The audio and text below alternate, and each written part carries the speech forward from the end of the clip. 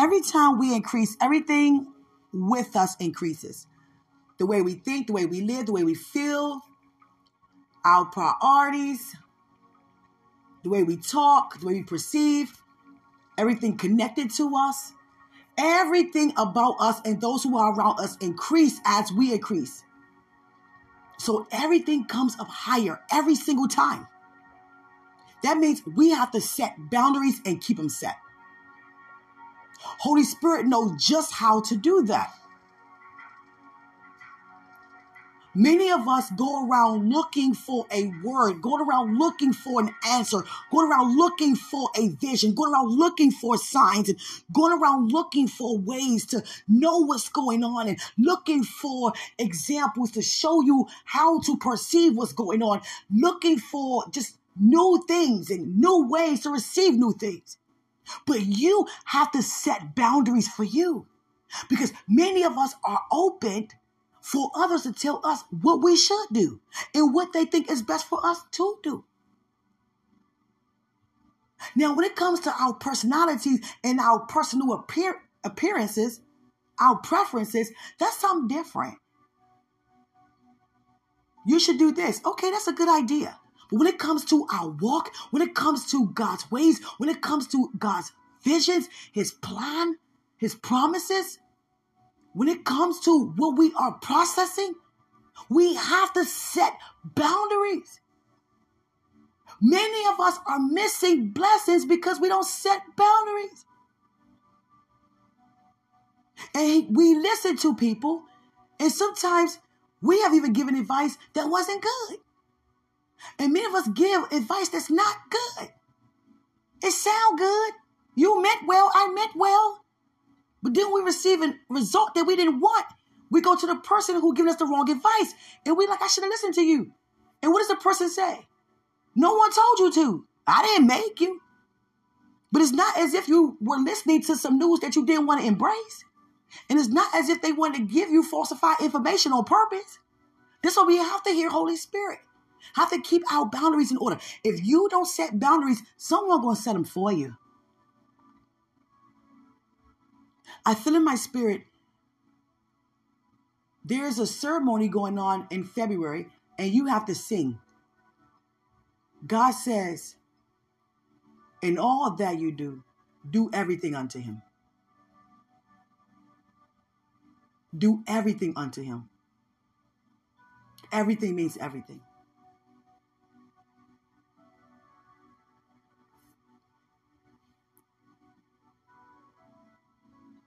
I was asked to give this testimony.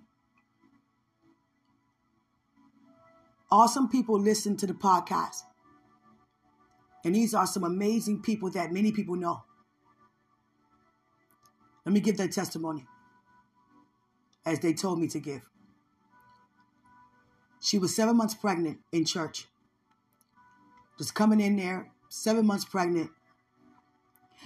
And this man was behind her, kept watching.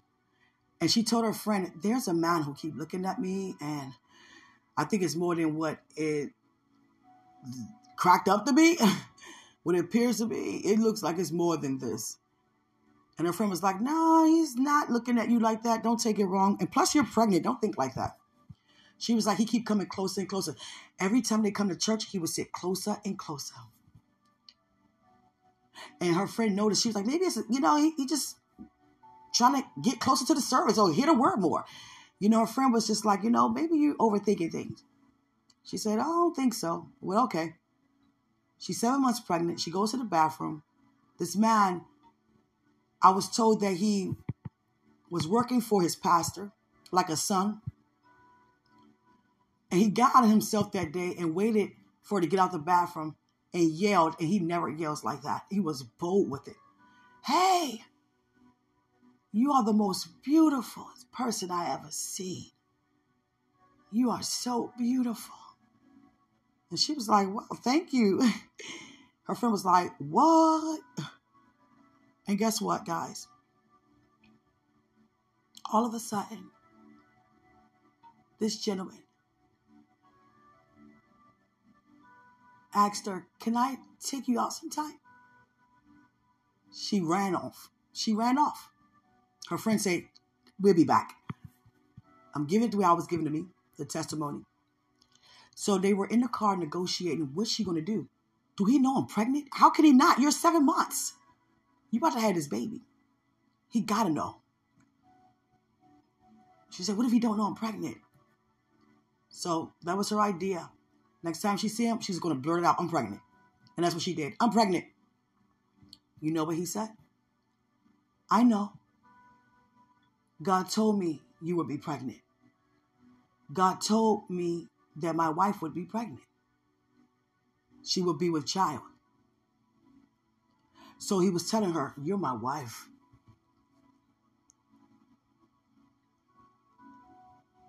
When a man hears about a woman, I have heard a lot of the woman felt it too.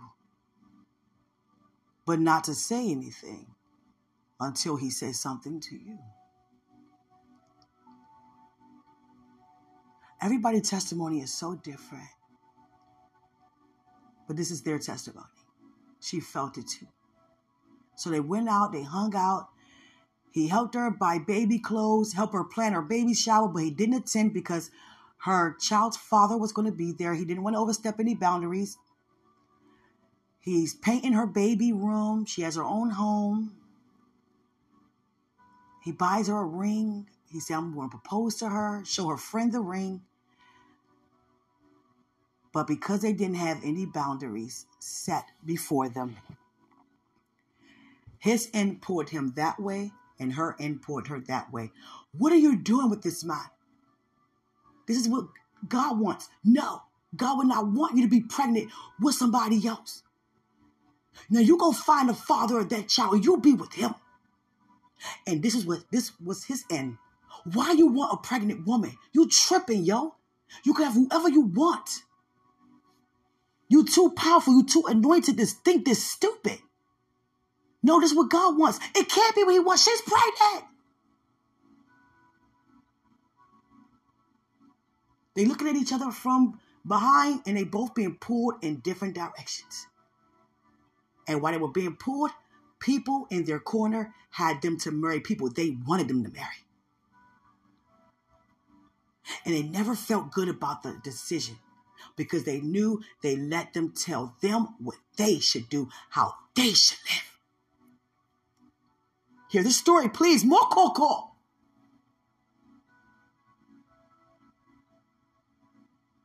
So what happened was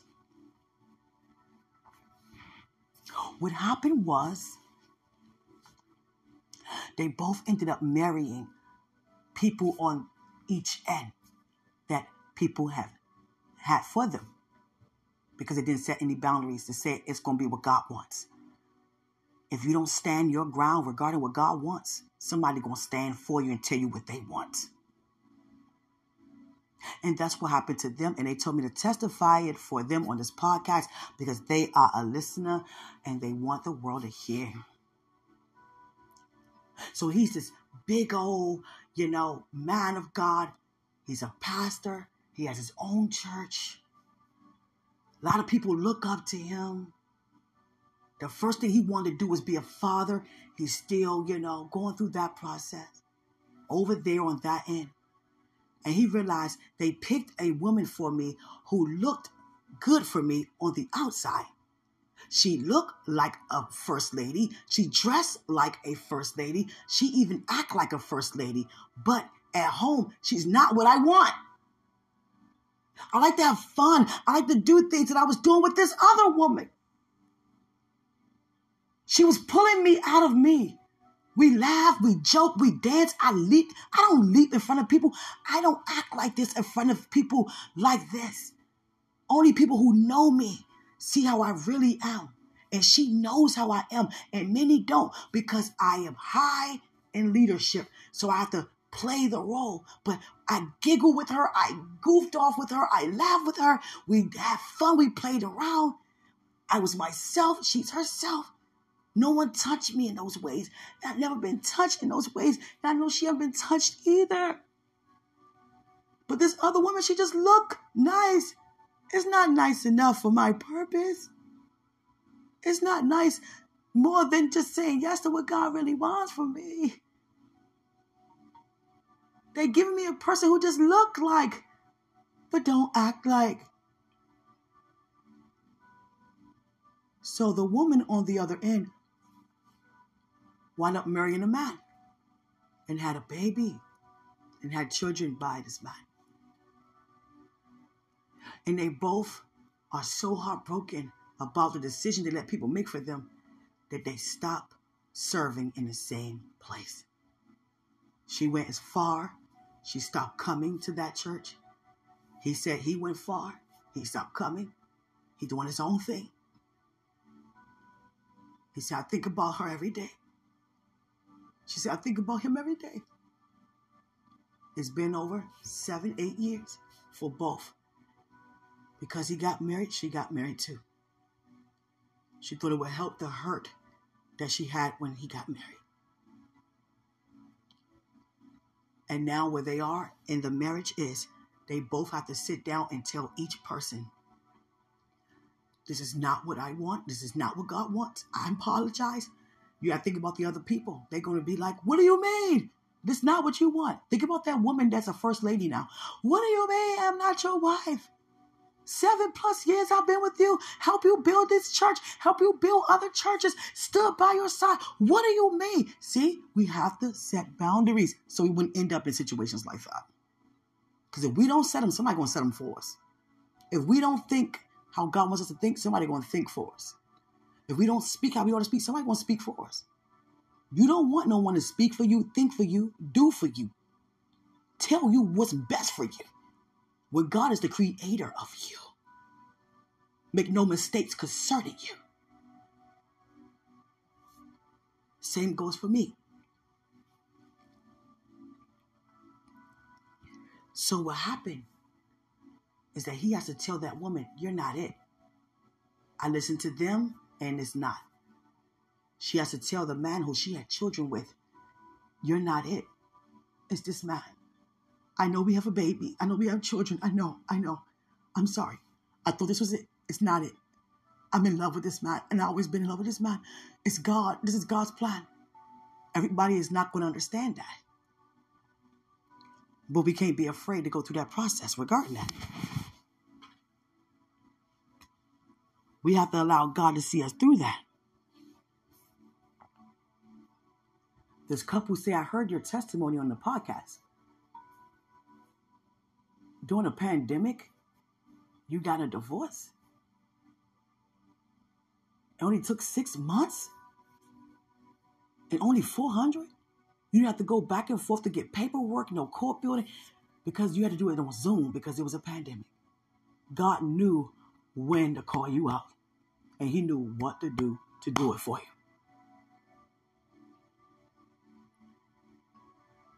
If you can do it, I can do it.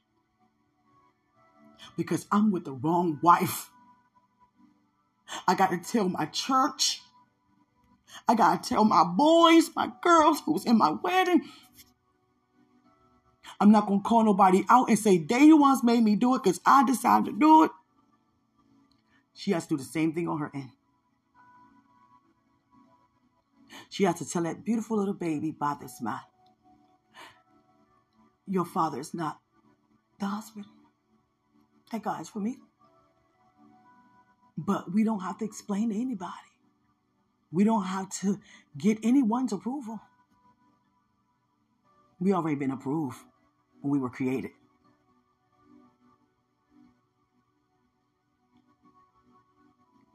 So that's their process. Sitting down, telling each party, you are not it for me. I'm sorry. I made a mistake. Now imagine that.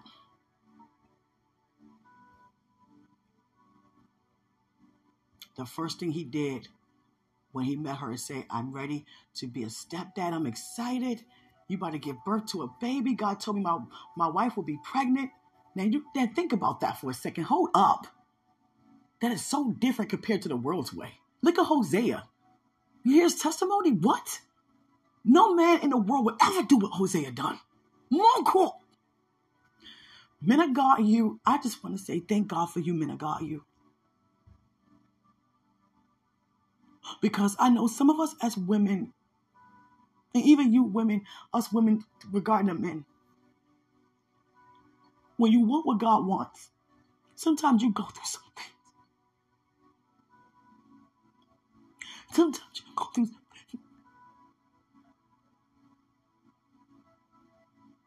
And I want to say to all you who've been through something, great is your reward, man. I'm trying to tell you. Because you could have said, you know what? I don't want this. I don't want your will, God. Forget it. Forget it. Forget it. No, no. But you said, you know what? Okay. Okay. This sucks, but okay. How do you think Christ felt?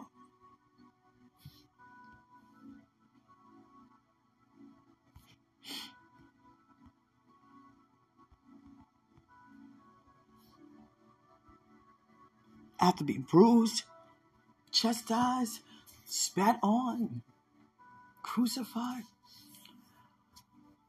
But the joy was set before him. So keep the joy before you.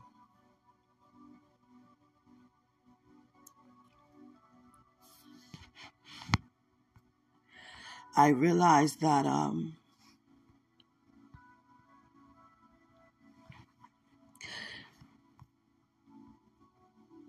I was told to give the testimony.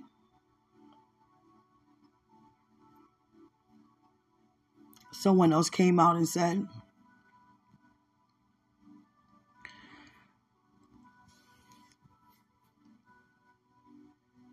it's cheaper to be with the woman that I married.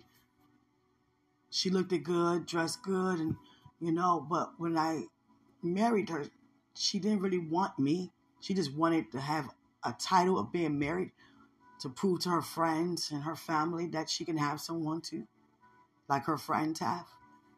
But when I took her home, she doesn't do anything with me. She just stay in the mirror all day. She calls her mother. She ain't with her girlfriends. She don't do nothing with me. She haven't even bought me anything in 20 years. But we're waiting for each other to tell each other that we're done. But no one wants to beat each other to the punch. And that means that they're not communicating at all. Now imagine that. You go home. Hey, dinner on the table. If you even made any for him or her. Go upstairs. Got separate bedrooms. And leave out in front of people. Got friends coming to the house and holding hands. Slapping her on the butt and whatever they do. And yet when the company leaves, okay, back to reality. Go upstairs, go in your own room. All right, me too. Good night. Do you understand? I have something for you that's going to really rock your world.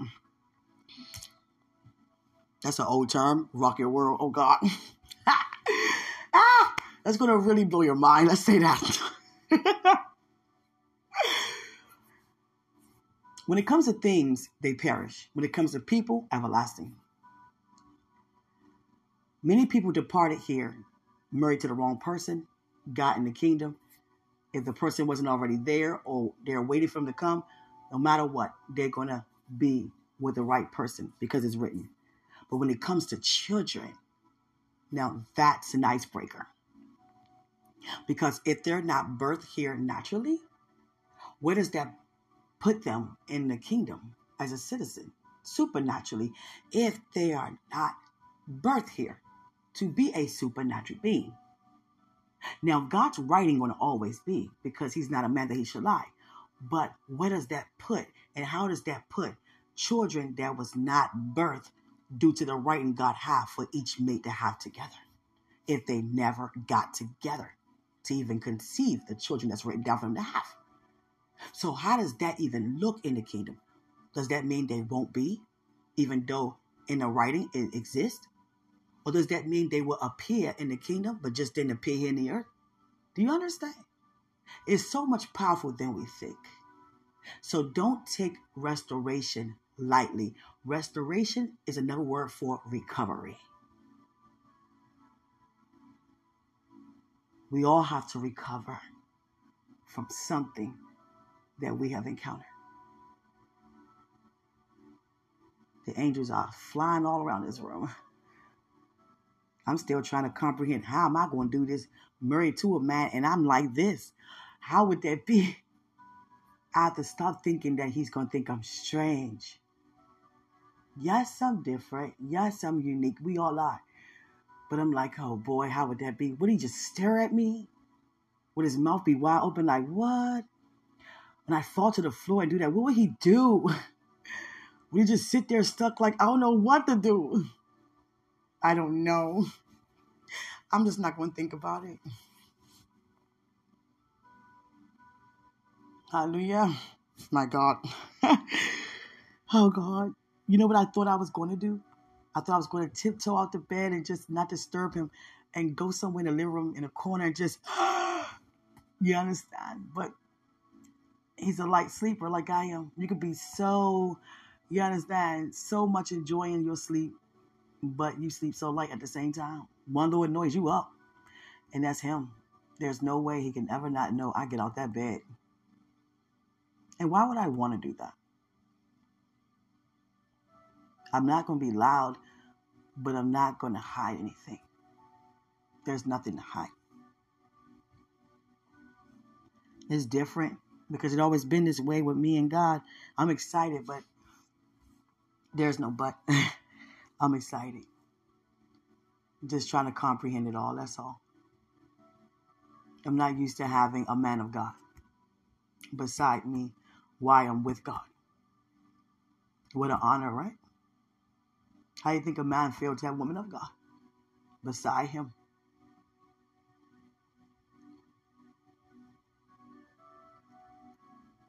Let me give you another icebreaker, quote unquote, without breaking ice.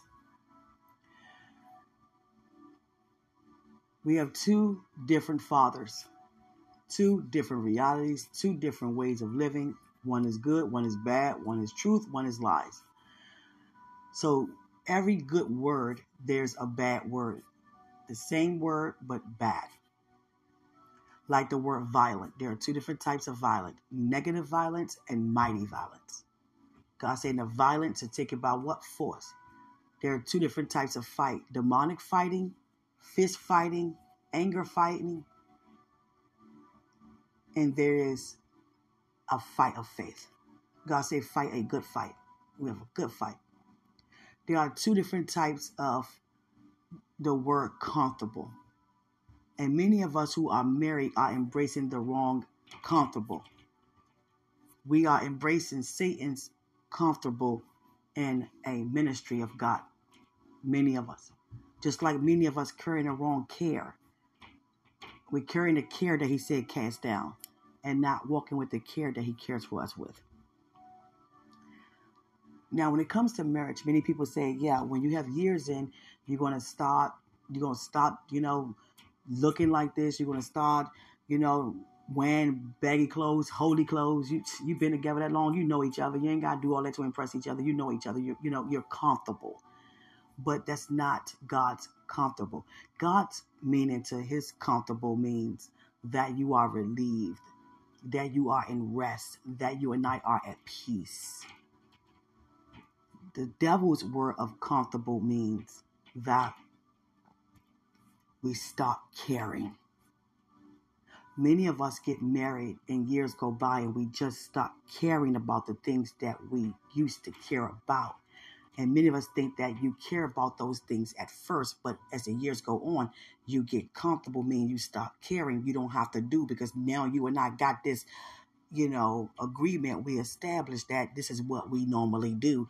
This is what we were told how married folks do. I don't have to dress nice as much. You already know me. You saw the best of me. I can wear what I want. I can say what I want. I can bathe when I want. I can clean when I want. You already know me. You're used to me. And they have gotten comfortable, negatively comfortable with that. And that means stop caring. Stop caring about weight. Stop caring about, you understand, looking good, feeling good, sounding good, tasting good. Not taste, whatever, you get it. I was just saying all the senses. And all those things. You understand? And we have to really throw down that comfort. That means not caring. That's the wrong comfortable. We have to carry the right comfortable, meaning to be at ease, to be at peace. We're not supposed to start out good and end up not so good. Start out strong and end up weak. We're supposed to start out strong and end up strong. Do you understand? Start out strong and end up strong.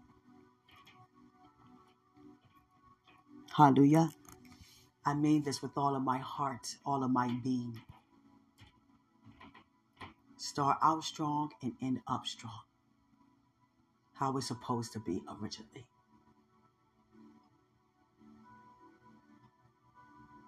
I love you all so much. Thank God for everything.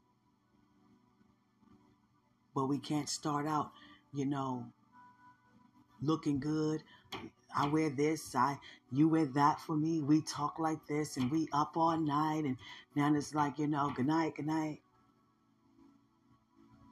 We just stop caring because we thinking the years go by, we don't have to care about the things that we used to care about, which we should normally care about always. That's how we see other couples that look so good and sound so good and feel so good about each other. We're like, wow, you guys are a model, but you also a model. Every marriage is to be modeled because one marriage, everybody cannot see at the same time.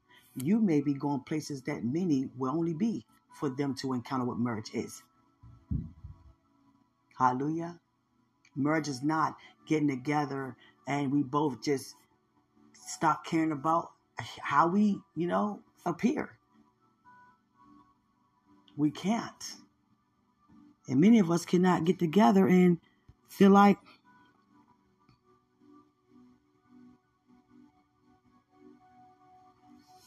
hold on, excuse me, guys.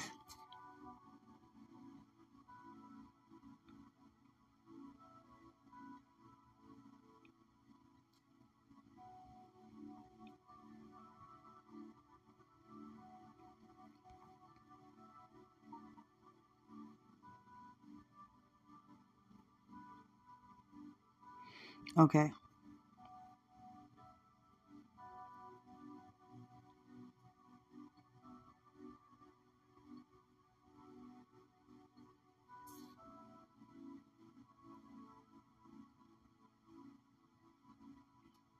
Okay.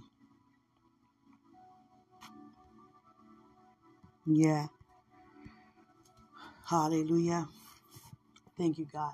I had to read a message. And I'm telling you guys, gotta set boundaries. Gotta set boundaries. You cannot even tell yourself to slack. You can't even tell yourself to not do what you know is best for you. Same goes for me. Goes for all of us. We can't do that. It's not the way to live. Hallelujah. I mean it. Hallelujah. Seriously. I love you guys so much. I thank you guys for everything. I'm going to set my alarm for 4 o'clock and just submit all these finals. Thank you, God, for the reminder. I mean it. At 4 o'clock, okay, I'm doing it. Let me do it at 4 o'clock. Yes, God. All right. I got it. Thank you, God, for that. Just submit everything in. No big deal. I realize a lot of times that we rush things just to say we did it. But we have to take our time to really receive. But we have to set boundaries in order. That's like if someone asks me, come on, girl, let's go to this pool party. Oh, that sounds good. Where at?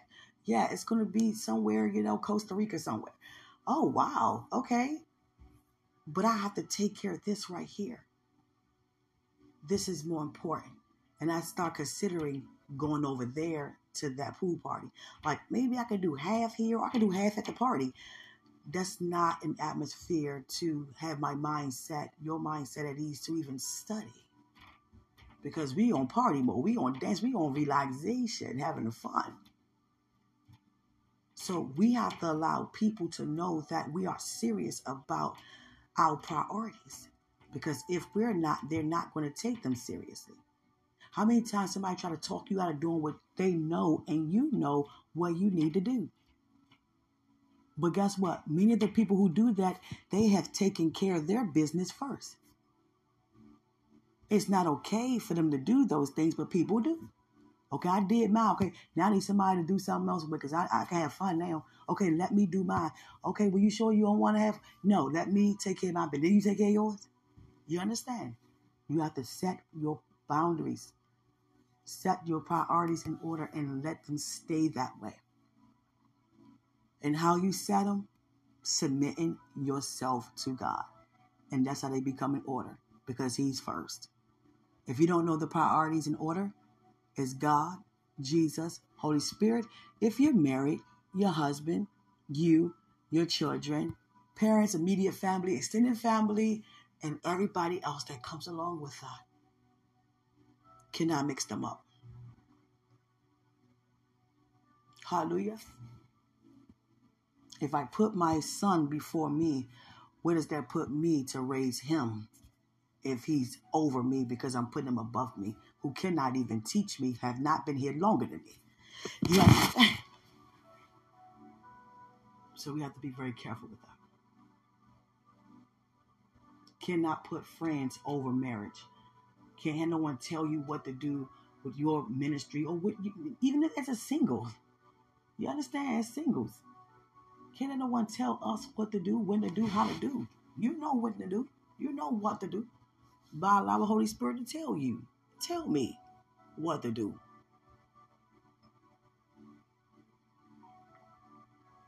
Hallelujah. Now, before I get off of here, there are so many testimonies about people saying, okay, I'm ready for what God wants. I don't want this no more. This is not the way. I'm unhappy. I'm not ready. I just can't take this. Many saying, I cannot take this anymore. I got to get out of this. I can't have this. I've been unhappy too long. I'm trying to please everybody and I'm not happy.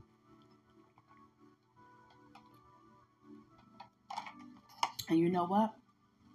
People who normally give advice unto people who are pursuing or being in hot pursuit, they're single or their marriage is not prospering and always got so much advice that we have to give to people that we're not even taking in ourselves. How am I going to tell somebody about being pursued? I've never been pursued. How can I tell someone how it is to be pregnant and I never became pregnant before? How? How can I talk about anything that I have not yet encountered for me to even say I know what it's like for you? Now I can understand, but I never been through. Do you understand? And many of us keep trying to put our nose where it doesn't belong. And many of us taking heed to that advice that is totally wrong. You have to seek God for yourself. You have to ask God for yourself. Because people mean well. No one wants to give bad advice purposefully, intentionally. No. So before I get off here, let me give you a powerful message real quick. Very quick. Because many of us ladies just say, I want a man like Boaz. I don't want Boaz. Of course, he's not here. But I want a man like Boaz. Let me ask you, why? Is it because he's wealthy and he took care of Ruth? Is that why? A very sweet, charming man of God? That's what you want? So how do you see Boaz? A man that took care of a woman, a man that took care of a woman that was in, you understand, in a situation where she can use that help? How do you see Ruth? How was you told about Ruth? A lot of the stories are just told and passed down. What did you read about Ruth? That she was a woman that was just out there with her mother-in-law. They seeking food, seeking shelter. Let me tell you. For those who think that way, that's not Ruth's testimony. Can I tell you? Thank you.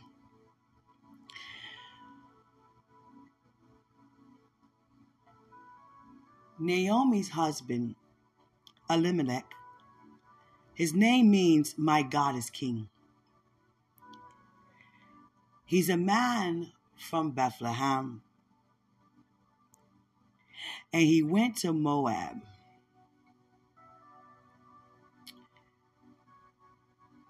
Make a long story short, 10 years after his sons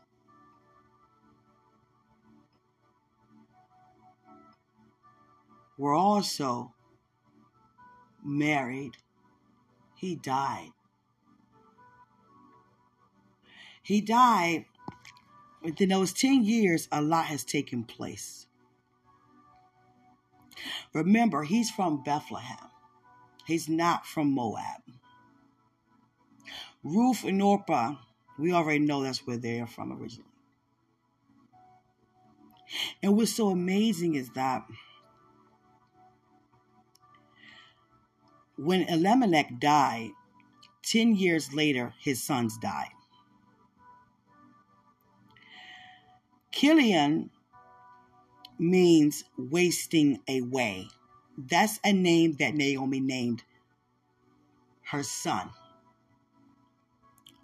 The second son, Michlon, it means sickness. So she named her sons wasting away in sickness.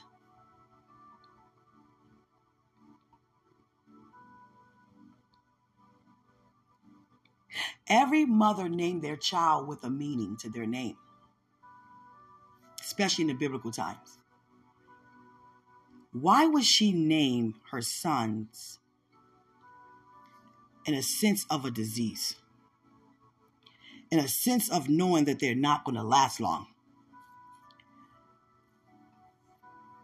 She tried to change her own name to Mara. Don't call me Naomi, call me Mara. Call me bitter. Let me tell you the powerful message in this story that many of us are missing. When we think about Ruth and Naomi, like they're just wandering around, don't know what to do. They wasn't wandering around lost. They wasn't wandering around begging for change. Naomi had a plan. And what did Naomi say to her daughter-in-laws when she tried to get them to go back? Go back to Moab. Go back to your families. I'm on my way to Bethlehem. Go back. Why did they say, no, we're not? It took her some convincing to have Orpah to go back. She did. But you know what's so amazing is that she told Ruth, I cannot give you another son for you to marry. I cannot have another child for you to marry. And if I do, he grew up, you'll be too old.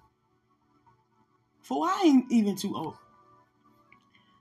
Do you know why she said that? Because back in those times, the men were kinsmen, redeemers,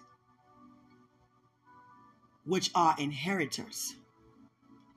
They didn't have any men because her husband died, her two sons died, Chilion and Michlon, and neither one of them had any children. So they had no one to pass the inheritance to. So Naomi said, I cannot give you another child to pass down what? Oh, we're about to find out soon as I go back to Bethlehem.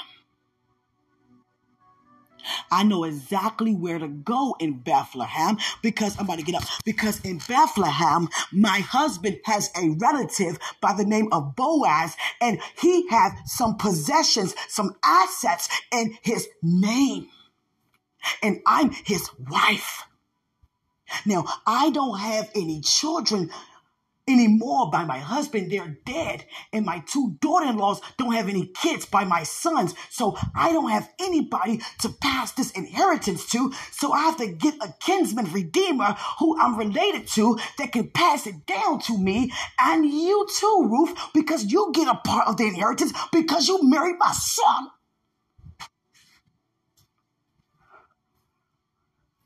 See, these days we call it when a father passes away, when a parent passes, they get, an SSI check or something? They get a check, some type of check until they're 18 or something. Come on, someone. Ruth knew exactly what Naomi was talking about. That's why it was Naomi who told Ruth, you go to Boaz. You go put on some perfume. You have to break the law. You have to, okay? You could tell that Boaz is a lot older, being as though he is more closer of age with Naomi's husband, Elimelech, because Boaz always referred to Ruth as young lady, young woman, according to the King James Version. And not trying to give every detail, but she told her to lie there before him, but don't make any noise. Don't let yourself be known, because it was against the law. But he's still a man of authority, that he can bend it, but cannot, set a bad example for others. I think they can too. That's like if I put a law in effect and I don't even follow my own law. That don't even look right. So he told her after she said, well, you can marry me. In other words, you can help me get my property. You can help me get the land. You can help me get the access. I can't negotiate anything. I'm a woman, but you the next in kin. You a man. You can marry me and have me to get everything that belongs to me, plus what you already have with you. So he had a meeting, and a couple of guys, they decided, okay, we don't want this property. We don't want it. We're not going to spit in your face and make no truce about anything. We don't want it.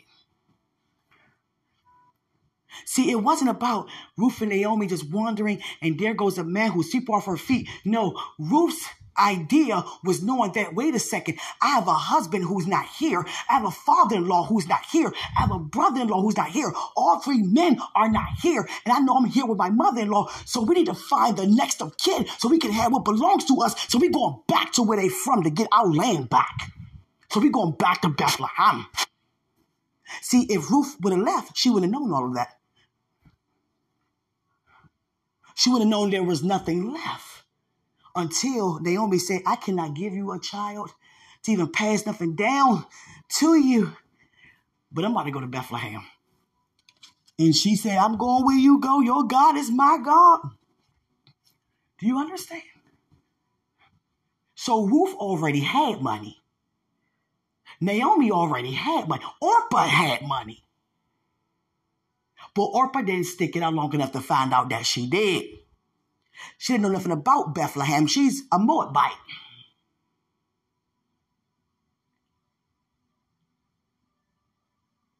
So Ruth received a double portion. Why? Because she was talked about. I heard what you done for your mother-in-law. I heard that you would not leave her side. I heard you wouldn't leave her hanging. I heard that you wanted to stay with her. You about to receive a double portion. I'm going to marry you. I'm going to give you the land, and you're going to have what I have too. See what happens when we think about people more than ourselves. She wasn't thinking about no money. It was like okay. She didn't know nothing about what Elimelech had. That was none of her business. She's not even from Bethlehem. Probably was her first time going to Bethlehem. But I'm sure she knew where her father-in-law were from, because he's a man of God. And he's going to talk about where he's from. A holy line. But what happened is that whatever illness that Naomi's sons had, it came from the father. Just like we say, okay, my grandfather got diabetes, we going to get diabetes. If this person got this, we all going to get this. And that's what happened to her husband and his sons. And that's why her sons died at the same time, and she both named them sickness. Michlon, sickness. Chilion, wasting away.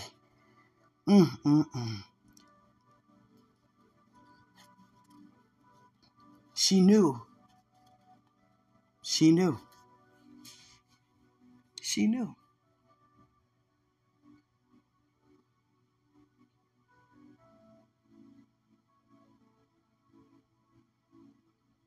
It's sad that it took for them to die, for them to realize we have to go back to our hometown. Because I can imagine had they went back, when Elimelech died, it would have been a lot different. But that's not how God written it. You know why? Because God set it up for Ruth to marry Boaz so they can have Obed. And Obed have Jesse, and Jesse have David. All from where? Bethlehem. And that's why they said Christ is in the lineage of David, because they said Messiah will come from Bethlehem, come from out of David, meaning where David is from. And they didn't believe because he was raised in Nazareth, but he was born in Bethlehem.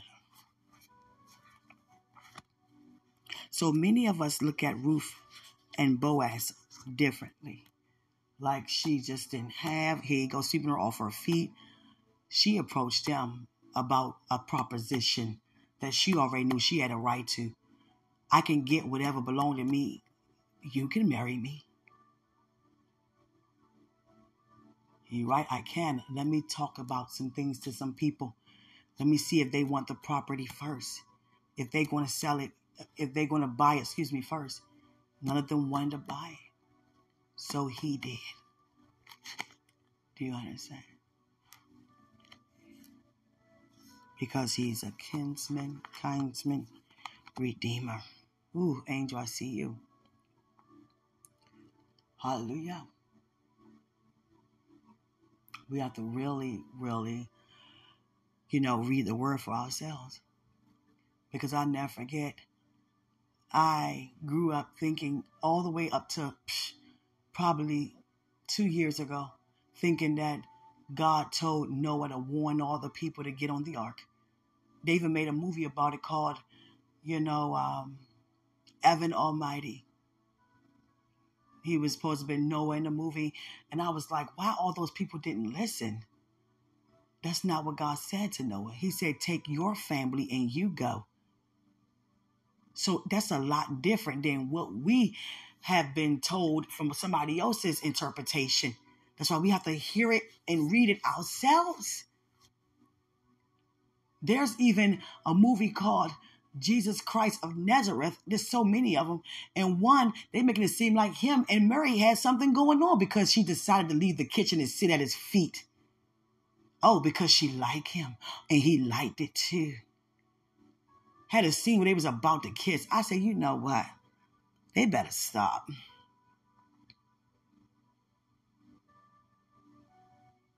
We have to hear for ourselves. A lot of things that we think is because we hear it so much, and it's not. Just like spare the rod, spoil the child. That's not even in Proverbs. It's he withhold his rod, hates his son. And a man by the name of Samuel Butler, he decided to interpret that in his own way. And many of us think it in the Bible, spare the rod, spoil the child. It's not in there like that. And God doesn't mean rod as in belt.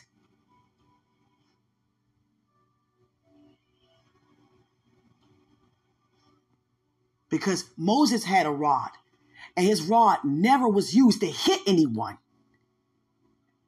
It released discipline by releasing disciplinary action if they didn't listen. And they call it plagues.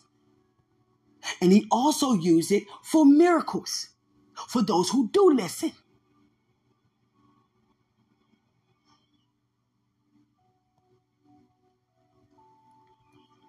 He withhold discipline, hates his son. God was disciplining them with them plagues. Let him go. Oh, you don't want to let him go? Okay. And you know what's so sad? It wasn't even the people. It was Pharaoh. He spoke for everybody. It took all those plagues for you to stop. I mean, you didn't even care about the people. You watching them have all these boils, watching the water become blood, watching all these wasps all over the place. It went over to the point where your son died. Now you care about all the other people who had to go through all this stinky mess. Animals dead all over the place. Hearing people cry out, you don't even do nothing. And that's how many presidents are today, like pharaohs back then, but we call them presidents. Speak for all of us. One president knew that, quote unquote, COVID was here. A whole year. One whole year. And because no one knew what it was, we thought we just had a high level of quote unquote the flu. But how come people dying like that from it? People going to the hospitals and they die so fast. What is going on here? Many were scared. And it took him to get on TV. Yeah, COVID. It's called COVID-19, coronavirus. I thought I was helping you guys by not saying anything. I didn't want no one to panic. But instead of all of what I've done, I'm going to give you guys some stimulus. And for those who have companies and businesses, I'm going to give you some, loans or whatever you want to call it, grants for it too. In other words, I'm going to pay you for what I cost you. And many of us was like, okay, cool. But think about all the people who didn't know what happened to their family member and was diagnosed with some type of illness they don't even heard of, and they just died when they found out it was actually COVID that could have been prevented, quote unquote. You understand? I'll never forget when it first started going around so fast.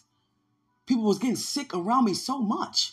And they was like so bad. They were hurting so bad. Like, I never seen that type of illness before. I'm like, oh my God, your whole body ache. You so hot. You keep coughing. You can't eat anything. Go home. I was working with young children. These people shouldn't be here. Go home. And you got to think about it. I'm with young children. Very, very snotty. They don't they got to be taught to wash their hands and eliminate germs. They just take their sleeve off their shirt and cross their whole nose and touch everything in that room. And if you don't sanitize the room correctly, it's germs everywhere. So imagine what I had to do to eliminate germs, not claiming no illness. So somebody thought it was a good idea to come to work and not tell anybody. And they spread that mess around the job. Kids were getting ill, and I'm attending to the kids. Next thing you know, my body started aching so bad. My body was aching, but we didn't know what it was then. Have to declare the blood over you. It don't matter how much word you know, how much faith you have. You have to continue to pray and believe and take care of your earthly vessel. I'm working with these kids who very snotty, and the parents not telling people that their kids having this infection so we can pray over them. Instead, they just want to take the kids and drop them off and go and do what they got to do and leave these kids knowing what they have. And I'm lying in the bed, feel like I'm about to die. Do you know that I had every symptom that went wrong with me? And I never told anybody. I didn't go to no hospital. I just took over-the-counter medication. I'm not going to lie to you. I was swallowing the Tylenols and the, third food. I was just drinking that like it was just lemonade. Chewing Tylenol like it's pills. I never forget that type of pain. Every part of me ached.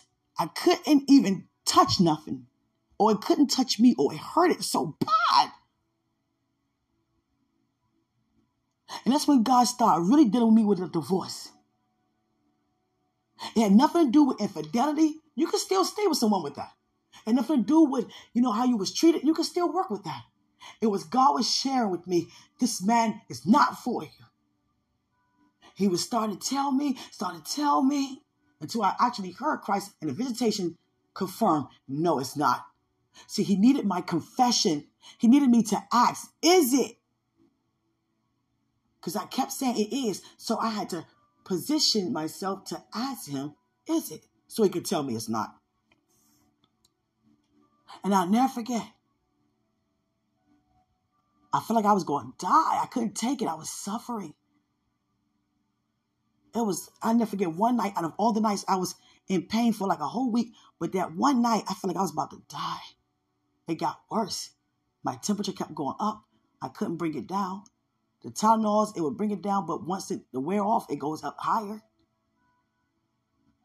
And I didn't know what was going on. I didn't hear about anything. I just know that everybody kept having the same thing going on. Maybe because it's the time of year, I thought, let me pray over myself. Let me tell you guys something. I made a phone call to someone who I thought cared about me. Hey, I'm not feeling good. You have to hurry up. I'll get there. Okay, I'll get there.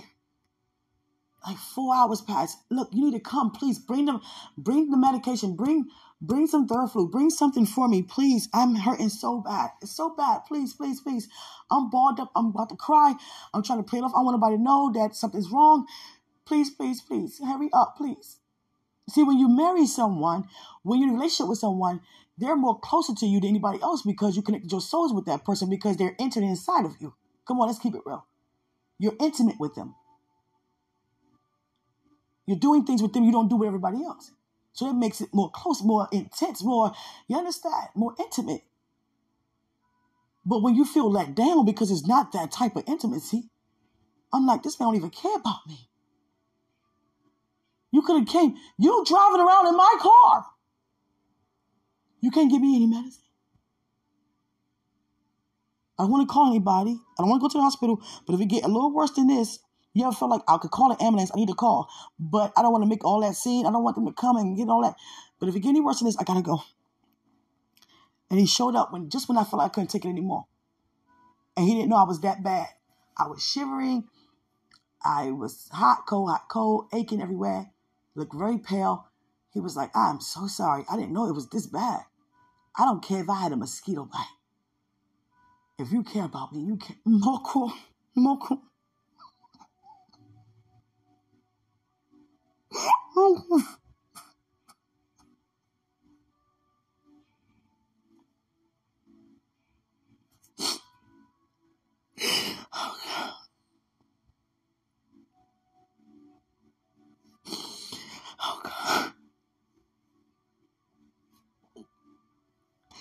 How things can look so appealing.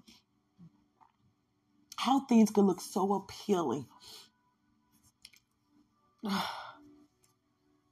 And set up to just destroy us. That marriage almost took me out. I was like, it'd be best if I just go home. I hate it here. Nothing good is happening to me. Every time I turn around, something bad. Oh, God. You guys don't.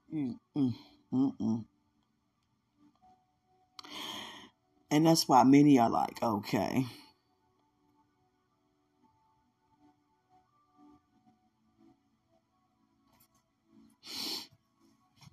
Hallelujah. Just so grateful and thankful for everything.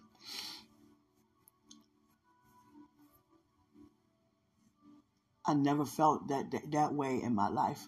I was like, we keep putting up with people's stuff. I don't care. You don't have to be in a relationship. You could be in a friendship. You could be on a job. People just treat you any kind of way. But, you can't just allow people to do that and then say, okay, God got me. But we still allow them to do that. We don't have to let nobody take advantage of us. And then say, okay, I got my day and time. No, just don't get out your godly character. But you don't have to let nobody take advantage of you. You have to know how to speak up for yourself. You understand? And I'm telling you, I was like, I felt like I was about to die that night. And that man took forever to come. And when he came, he felt so bad. I'm so sorry. I was so angry. I was like, if you don't get away from me, give me my stuff, give me my keys, get out of my face. I had to pray about it. And I'm so glad.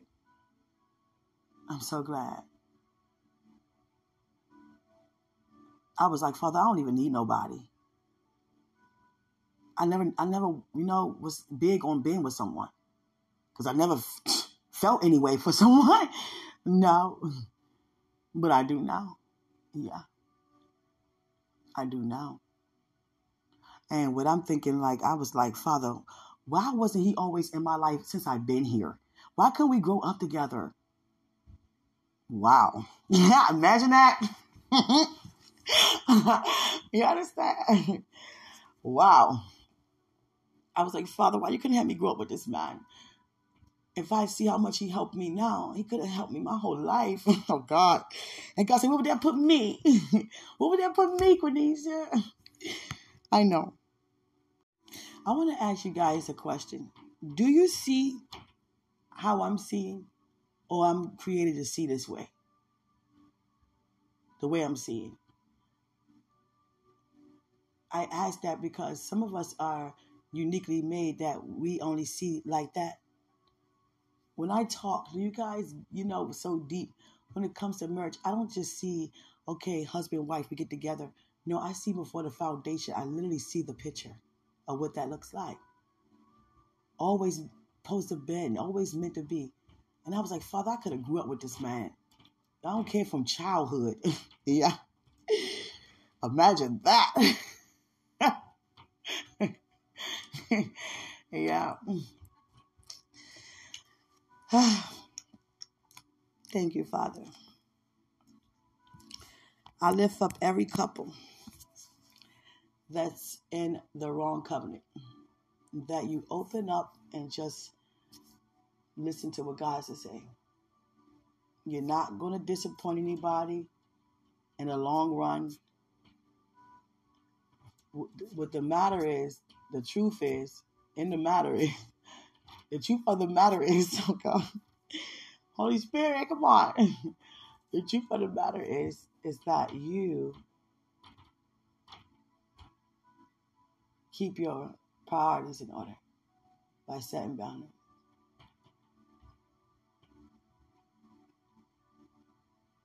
You have to know that you're worth more than you being unhappy. You're worth more being happy than unhappy.